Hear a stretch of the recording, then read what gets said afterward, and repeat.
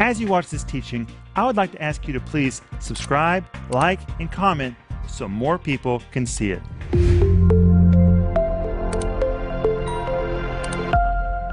Welcome to Home Group. My name is Rick Renner, and I've been waiting for you. And not just me, but I'm here with my family, except for Philip, and Philip is in the United States. But I'm here with Denise, with Paul Renner, and Joel Renner. I want to welcome all of you to Home Group. Hey, Denise. Hi, Rick. We're excited to be in Home Group. Tonight we're going to be talking about the subject of, are you ready? Demons. What does the Bible say about demons? It's really a big subject. Hey, Paul, welcome to the Home Group. Thank you. It's a lot of fun to be here. I'm glad that I can be a part of the Home Group. And what we do, this is not just what we do with you or when the cameras are on.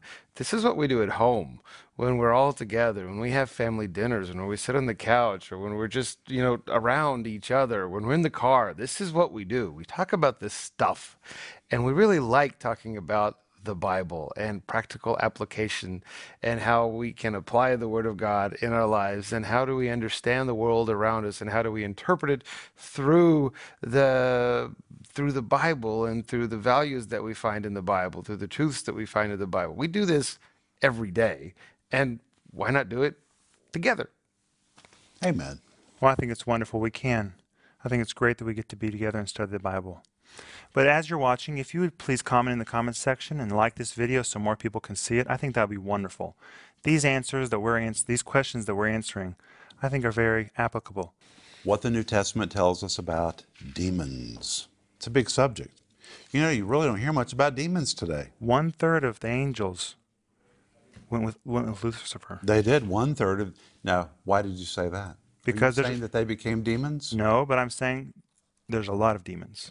There's a lot of demons, but we don't know about those angels. I didn't say that, but I'm just saying there could be a lot of demons. All right, well, let's just stop right there, because one question people ask is, where do demons come from? And there's a lot of theories about that, and the Bible is really not clear. Some people think that the fallen angels eventually became demons. Some people believe the pre-Adamites became demons. There's all kinds of theories.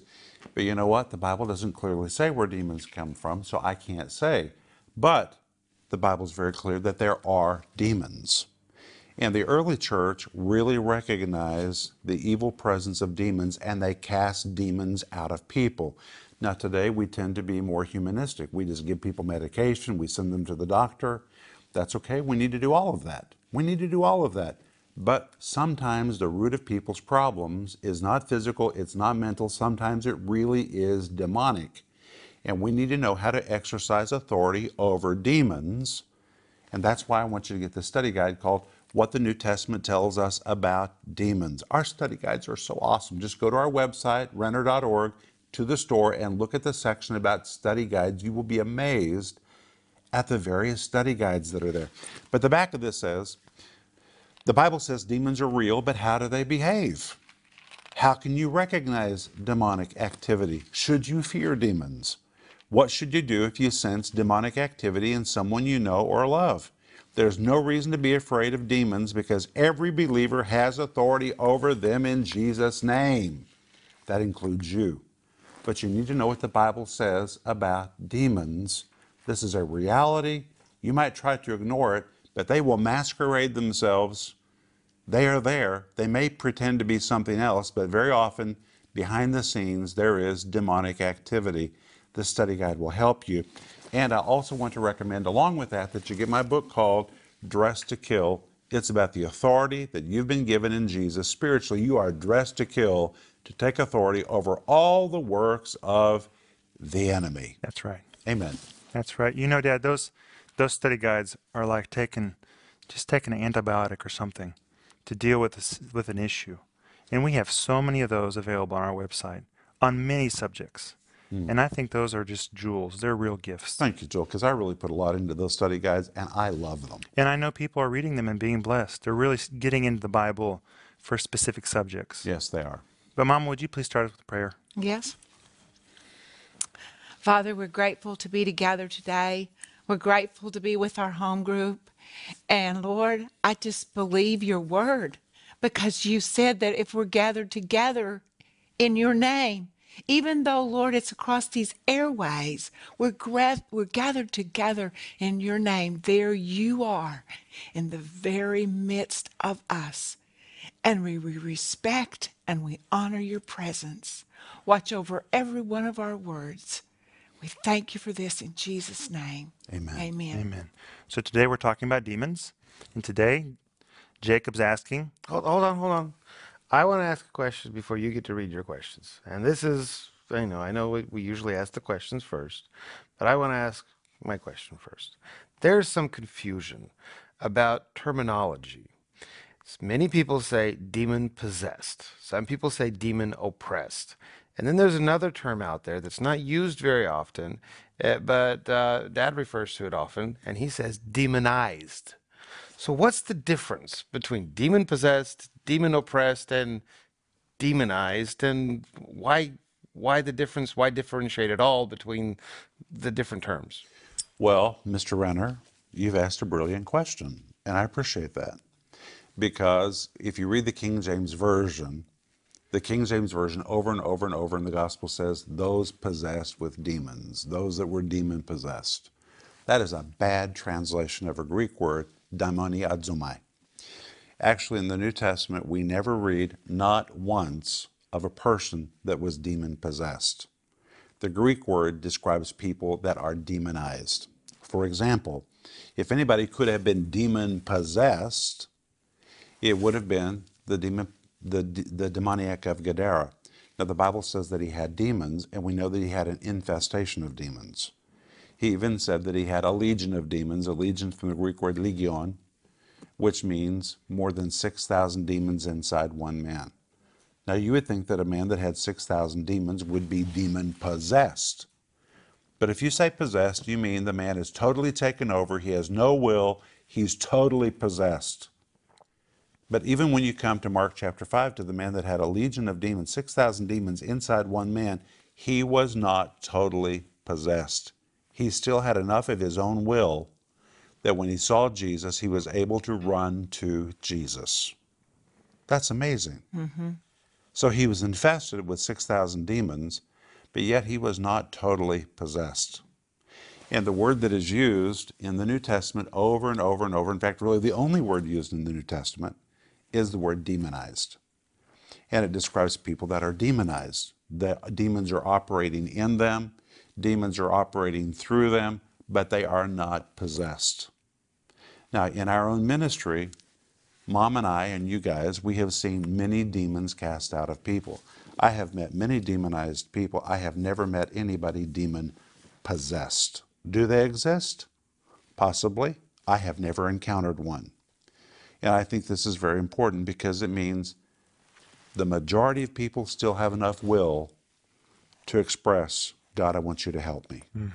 If the demonized man of Mark chapter 5, who had 6,000 demons, even with those demons could not restrain him from running toward Jesus. It means any person who wants to be set free can be set free. I think it's a very important point. Mm-hmm. So really the term demon-possessed, which is what most people use, it's really just a bad word. It's demonized. People are demonized, demon-affected would be a better translation. And I'm glad you asked that question. Great question. I asked it because that's going to be the baseline for your response to every single question about demons. Okay. You're going to start with thinking they're not demon possessed. They're demonized. They're tortured. They're demonized. Right. And they still have a will. They still have a say in the matter, although it may be difficult for them to be free themselves. Mm-hmm. They still have a will. They still have a choice. And demonized people can be very tortured. I mean, they can be mentally confused. They can truly, truly suffer, but they are not possessed. Mm-hmm. There is a big difference. Okay. I thought that was an important baseline before we continue with the rest of the questions. Okay, Joel. So Jacob's asking, can a Christian be demon-possessed? No, a Christian cannot be demon-possessed. Demon-possessed is the wrong idea anyway. Can a Christian be demonized? Yes, a Christian can be demonized. Demonized can mean that you have oppression. It can be depression. Demonization can affect your health, but to be possessed would indicate that that demon is living in every part of you, including your spirit. Well, you're the temple of the Holy Spirit. And the Holy Spirit in your spirit does not have any room for the devil. The two of them are not going to live there together. Now, demons may be functioning in your body. Demons may be attacking your soul, your mind, and your emotions, but they are not in your spirit if you're a child of God. It just cannot happen. You can be demonized as a Christian, and many are. And Christians that are demonized can be set free. They can be set free. Does that answer the question? Yes, but there's just a big difference between being possessed, it being Demonized. in you, or it affecting you. It's like demons attach themselves, but they can't live in you if the Spirit of God lives in you. The Spirit of God lives in you, then you're the temple of the Holy Spirit. Would an example of that be when Jesus, forgave someone's sins and said, "Don't sin no more," and if you do, then worse will happen to you? Is that an example of what you're saying? No, I don't think so. I mean, it could be connected, but no, I don't think that's really connected. It's a good question, but I don't think so. When Jesus said, for example, he said to the man at the pool of Bethesda, he said, "Go your way, sin no more, lest a worse thing come unto you." He literally was saying, don't go back to where you've been. Don't keep doing what you've been doing. You've been delivered. Now don't return to where you've come from. But no, I don't think those are connected. Okay. Benjamin is asking, if Christians can't be possessed by demons, what's being cast out of someone? You're saying if Christians cannot be possessed? They cannot be possessed. What's being cast out of a person? Well, you're dealing with their soul. You're dealing with their flesh. For example, the Bible talks very clearly that there are spirits of affliction. Spirits of, for example, cancer. Not always, but sometimes it is a spirit of affliction. People can have a spirit of nicotine. They can have a spirit of addiction. These are spirits that attach themselves, and sometimes they attach themselves to family lines. They're passed from generation to generation to generation. You just got to break it and cast it out. I want to clarify. A lot of people are talking about generational curses. Right. What I hear is that demons have patterns. They do. They're very predictable. And they can move from one person to the next, not because it's in the blood. It's just because that's the person in the closest vicinity, not because it's a generational curse. It's Well, Paul, yes and no. Okay. It may be that spirit found entrance to that family through something that somebody did. And so someone in the family gave rights or opened the door To that thing to come into the family. And sometimes it can be passed from one generation to the next until somebody says, you know what, that's it. I'm drawing the bloodline. We're done with you. For example, I know for sure there were some generational things in my own family. I drew the bloodline and said, no, you're not passing anymore. Broke it in my life and broke it off of our family. It ended. And as a believer, you have the authority to do that.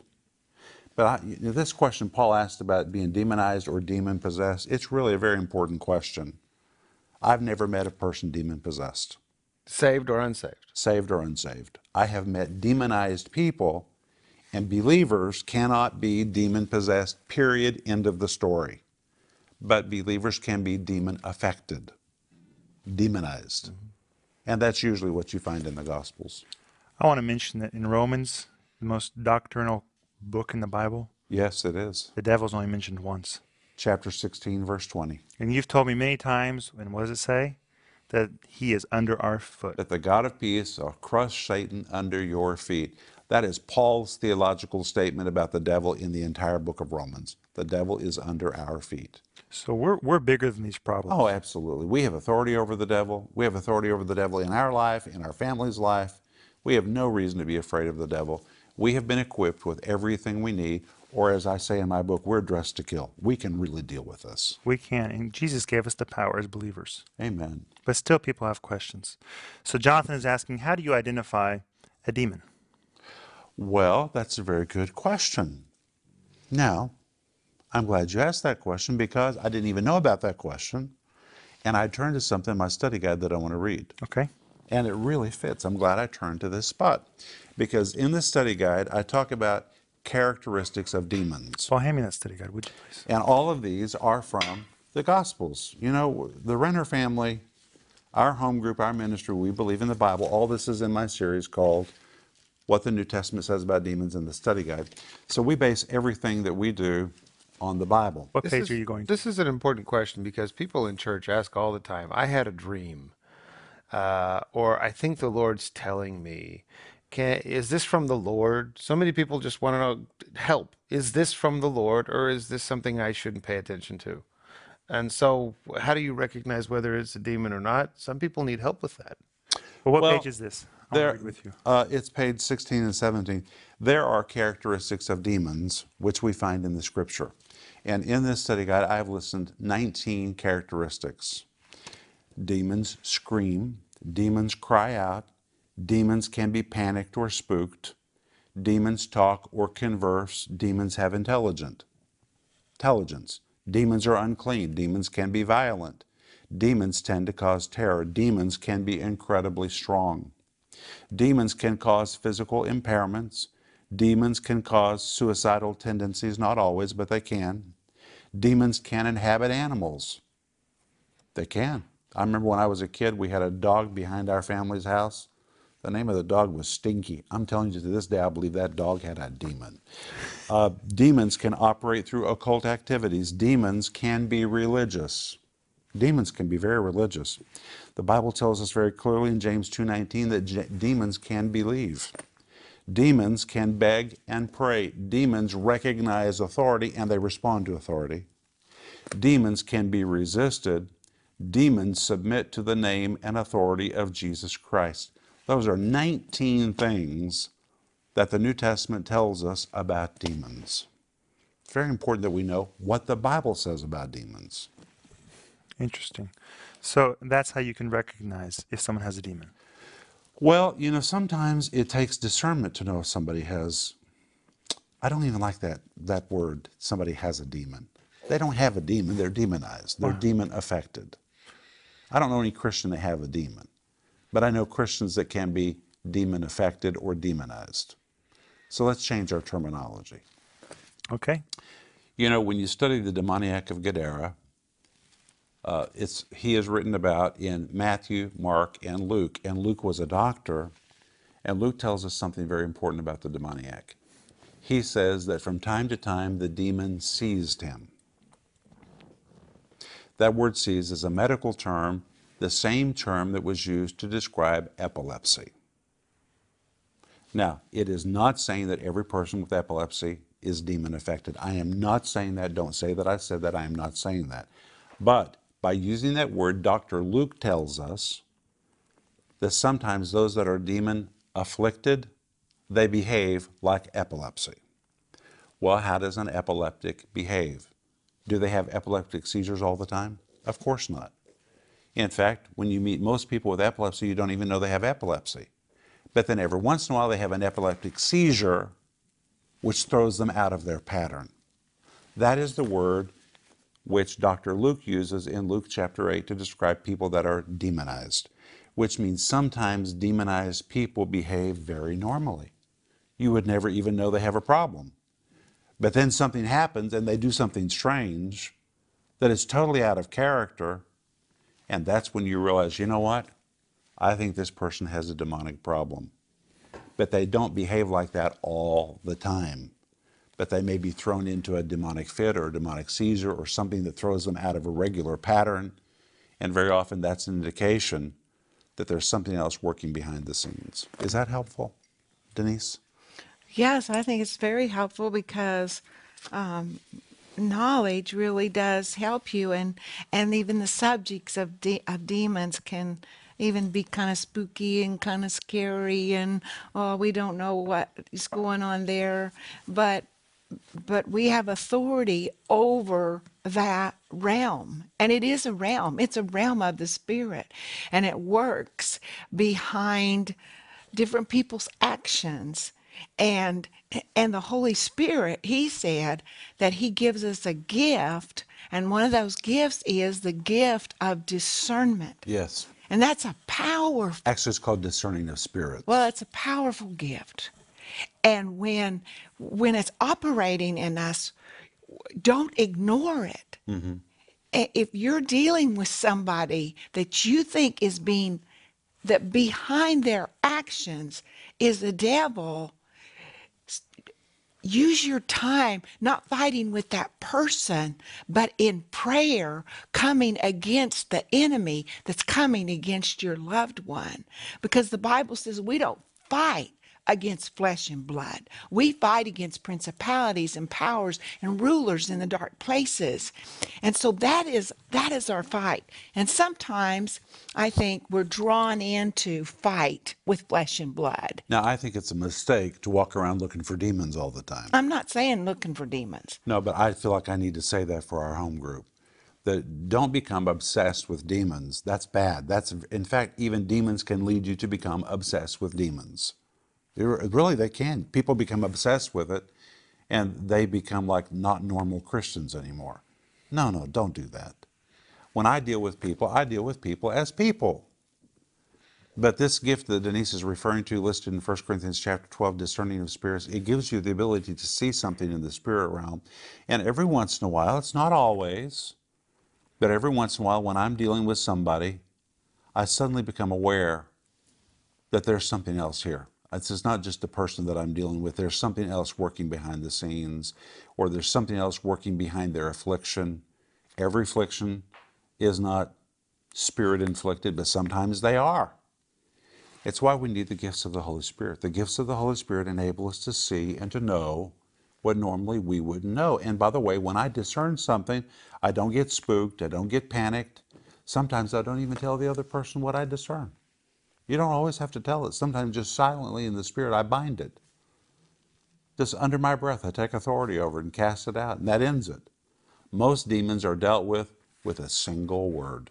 That's how Jesus cast out most demons, except for the demoniac of Gadara. That's the only time Jesus ever said, "Who are you? What is your name?" Besides that, Jesus simply cast them out with a word. Demons are not hard to deal with. They're not. You have more authority than they have. You have the name of Jesus. They tremble and they believe when they hear that name. This reminds me of how Jesus told Peter, he was speaking to Peter, and he said, "Get behind me, Satan." He recognized something. Well, that's a very good example. Now, that does not mean that Peter was demon-possessed. No, he wasn't. But at that moment, Peter was a little affected. And Jesus could see the devil was working behind the scenes through Peter. I like that example. And later, Jesus prayed for Peter. Yes, But we know that, someone else was used. that's right. Good Excellent point. example. Yeah, I like that. Mom, you talked about discerning of spirits, and Dad, you just spoke about discerning of spirits. But when we talk about discerning of spirits, we're talking about absolute truths. Not everything is good, and in order to be able to discern whether this is something that's evil, you have to have the basic understanding that there is good and evil, and just gotta take off those pink sunglasses and begin to look at things in a more realistic way. But once again, we're not looking for demons everywhere. There is an element of normalcy that we should expect from everyone. Now, you said you can cast out demons with one word. And this question's coming up, Joel. Is there a question about how to cast out a demon or something? If we get to it. If we get to it. Oh, I want to tell a story. So I was meeting with a young man not so long ago in church, and this isn't a believer that you would say is particularly mature. He's a younger believer, not a particularly strong believer, definitely not your preacher, evangelist, charismatic guy. He just, you're normal, every Sunday going to church. He's not even really bold about his faith. But someone was staying at his house who shared with him that they're having these strange dreams. And in their dreams, dead people were coming to this person in their dreams. And so this person, for years, had dreams of dead people. and this person felt like these dead people were actually pulling him to death in his sleep. I would say that's a demonic dream. And this young man recognized that this is wrong. And this guy, no Bible school, no super gift of, faith, simply laid hands on his friend and prayed for him. The next night, slept without a problem. Next night later, his friend was actually unsaved. Next night later, his friend got saved. And since then, he's been delivered. And this did not require huge, charismatic, loud prayer. This was just a simple guy recognizing a problem, and it wasn't his own strength that did anything in this situation. He just spoke truth, and the truth worked. I think that if you think that you've got to yell and scream at demons, then that's probably what you're going to do. I am so confident about my authority in Jesus that I don't believe I have to yell and scream at anybody. I have authority over demons. I don't have to yell and I don't have to scream. We have no indication in Scripture that Jesus ever yelled and screamed and made a big deal of casting out demons. Jesus told the demons to shut up. He wouldn't even allow them to speak, which means very often these demonic fits that go on and on and on and on, it's not even required. Just tell them to shut up and come out. That's what Jesus did. And that's what we can do. And that's what I believe we should do. We have authority over demons. Amen. But there's examples in Scripture where demons have influence or power on non-believers. For instance, whenever these brothers or something went to go take control of some Are you talking about the 7 sons of Sceva? Yes. And the demon wouldn't listen to non-believers. Uh-huh. So demons have power over or influence over non-believers. More so than over believers, because we have the Spirit of God. We are the children of God. That's Acts chapter 19. That's very interesting. That's worth studying. But as believers, we have a power over those. Yes, we do. Over those forces. We do. Okay, Beth is asking, I know my friend is oppressed. I believe with some depression mixed in, he seems to move forward at times. Then, like a vacuum, it sucks him back in. How do I help him? Well, oppression, believe it or not, it is a form of somebody being demonized. The word oppression is from a Greek word which means to be ruled over by a tyrant or to be dominated by some evil exterior force. That's really what oppression is. You shouldn't confuse it with depression. Depression can be physical, it can be dietary, it can be too much work, and depression can usually be fixed with medication, or depression can be fixed by taking a break or changing what you're eating, or even by changing the music or the lighting in your house. Depression can be fixed. Getting different friends. But oppression is something different. Oppression is spiritual. Oppression is when an outside force is lording itself over you, telling you, like a tyrant, what to eat, what to think, what to drink, what your future is, what your future will not be, what your self-image is. It just lords itself over you. That's what oppression is. So you have to be able to determine what you're dealing with. Are you dealing with depression, which can be changed by changing the mood in your house or what you eat or your medication, or are you dealing with an outside force that is dominating a person? That's a person that's a form of being demonized. That's what I'm talking about. They're not possessed, but there's something that's affecting them. It's an exterior affliction. And you can take authority over that for someone else, or that person can learn to take authority over it himself. Now, when I was a young man, I was oppressed. I had a bad self-image.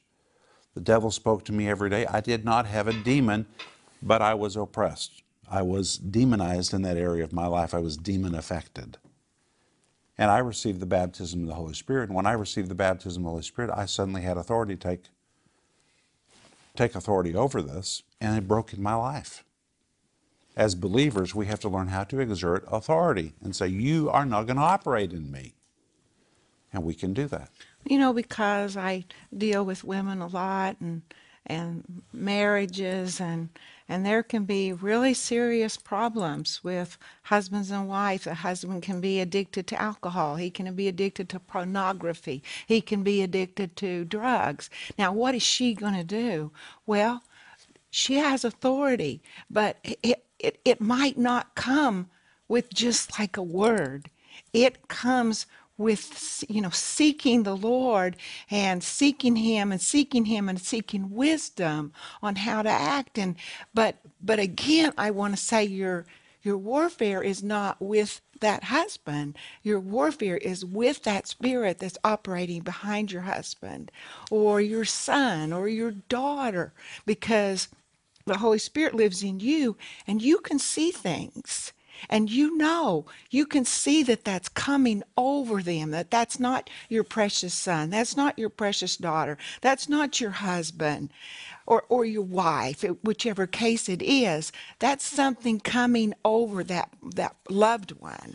And I think it's important to add that it's not usually wise to say what you see. No, of If course you not. say to your daughter, I see the devil working in you, you're going to make her really mad. No, Don't do that. that's for your prayer If closet. you see it, you deal with it. And privately in your prayer In closet, your prayer closet, and you have authority. And I just want to tell you that. Amen. You have authority over those things that are trying to destroy someone dear to you, whoever it is. In the spirit, you have authority over that spirit. Joel? That's right, Mama. Well, if you have any comments or if you want to like this video, that'd be great. The more likes we get, the more people will see this video. That's the way it works. We just want to help people. This Oh, is yeah. all about helping people. These are helpful. And anything we say is going to be based on the Bible because that's all we do. But Sharon is asking, can demons enter through trauma? Well, demons look for a door. They look for a door. They're very legal in the way they operate. If every door is closed, they have no entrance. Even the Apostle Paul said in Ephesians chapter 4, give no place to the devil. That word place is the word topos. It describes a real geographical location, an entry point. They look for entry points. And very often, for example, children are traumatized at a young age by something that happens or abuse. I mean, there's all kinds of things that could happen. And through their fear, it creates an open place where demons try to attach themselves to that person. It becomes a door. Sometimes people watch horror movies. Horror movies become doors. When I was a young man, I loved horror movies. Now I can't bear them. They're so evil. I was just dumb when I was young. Sometimes people watch programs or they listen to music they shouldn't listen to. You have to understand that usually demons try to find entrance through emotions and through the soul. The soul is so powerful. You need to be careful what you do with your mind, with your imagination, pornography, because demons look for entry places. And if you close every door, I have a whole teaching on that, about closing every door, sealing every crack. The best way to do spiritual warfare is just by living right and doing right. That will shut the door to the devil. And Peter tells us in 1 Peter chapter 5, verse 7, that we need to be very careful because the devil walks about as an adversary. That word adversary is the Greek word antidikos. In Greek, it means a prosecutor. Like a prosecutor prosecutes and takes people down because they violated a law, the devil's looking for you when you violate something. And when you violate a principle or you do something that's wrong and you know that you're doing it, you leave an open place that becomes an access point. But when you do right, you close all those places. It's very important. We, Not, go ahead, Paul. not so long ago, a gentleman in church came to me and asked me about music. What music should he listen to and what music should he not listen to? And he was particularly asking about music that was a little heavier. Music, just like this home group program, just like a movie, just like anything else, it's to me, this is very interesting. We have come up with ways to record and transfer something from something spiritual from one location to the next. Now, if you just play music in your house and there's no one there to listen to it, then there's no soul or no spirit to receive it. Music only has effect on your ears, your mind, and your heart. If it's just playing in a room all by itself, it's just noise. But if you're in the room to hear it and the music plays you, then all of a sudden something that was played, recorded, replayed, and then heard has an effect. So just like Christian music carries something, Carries anointing. just like a message that you hear carries anointing. We can listen to messages from years ago. These people are with the Lord. And you listen to that message, and Still has all the of a same sudden, anointing, same anointing. because it's playing us. There's a chord in us that's resonating with whatever's being spoken or whatever's being played. The exact same thing happens with things that carry, let's say, negative. I mean, if we're going to say it as in simple as terms as possible, positive or negative, God, good or evil. And so the exact same thing can happen there. It's not just what you're watching. The TV itself has no power. It being there has no power. But once you've played it and it's played you, that's when Well, that's if you- because your eyes are a gate to your soul. And your Your soul ears are a gate to and your soul. and your soul is like an instrument. It has resonance. And if you place something evil on your soul, it's like you create an open space. You just shouldn't do it. You just shouldn't do it. But can I say one more thing? Because I'm thinking about you being at home tonight in our home group. What if you think that you may be demon afflicted or demonized in some area of your life? Can you self-deliver yourself? It's a very important question. The answer is yes. First of all, you can take authority over your thoughts. You have the authority to do that. You don't need anybody else to help you. If you feel like you need help, then ask for help. But really, self-deliverance is repentance. When you repent, you jerk that thing out of your soul. You jerk that open place out of your head, out of your mind, out of your emotions. You close the door. I'm telling you, repentance is the most powerful way for self-deliverance. And if there's any area of your life where you have given place to the devil, the act of repentance, God, I'm sorry, I'm turning from this. And repentance in that case is the absolute refusal to think that way. It is a total turning from that obsession. It is so powerful. And you may have to do it and do it and do it and do it and do it and do it and do it and do it and do it. This is not repentance so you'll be forgiven. You are forgiven. I'm talking about repentance so you fix yourself, self-correcting. If you will take authority over yourself, you can deliver yourself. You really can. Well, and the Bible says there are songs of deliverance. Oh, well, that's very good too. And so when you start singing, just, I love you, Lord, I worship you, whatever you start singing to him, it starts affecting your own soul. I like that. And deliverance, it's happened to me many times. Deliverance can come to you while you're blessing and singing to the Lord. Most demonization takes place through the soul. In my soul. And so what you do with your soul is very, very important. Wow, this has been very interesting. This has been so good, and we're running out of time. Yeah, actually, we only have time for prayer. Denise, what were you going to say? Oh, I'm just saying that it's so good. I've enjoyed it so much, I can hardly wait for home group next time. I didn't even understand that our time was gone. But Father, in the name of Jesus, right now, we speak release to every person that has been spirit afflicted in any area of their life, in their mind, in their health, in their body. I speak freedom to you in the name of Jesus. Yes.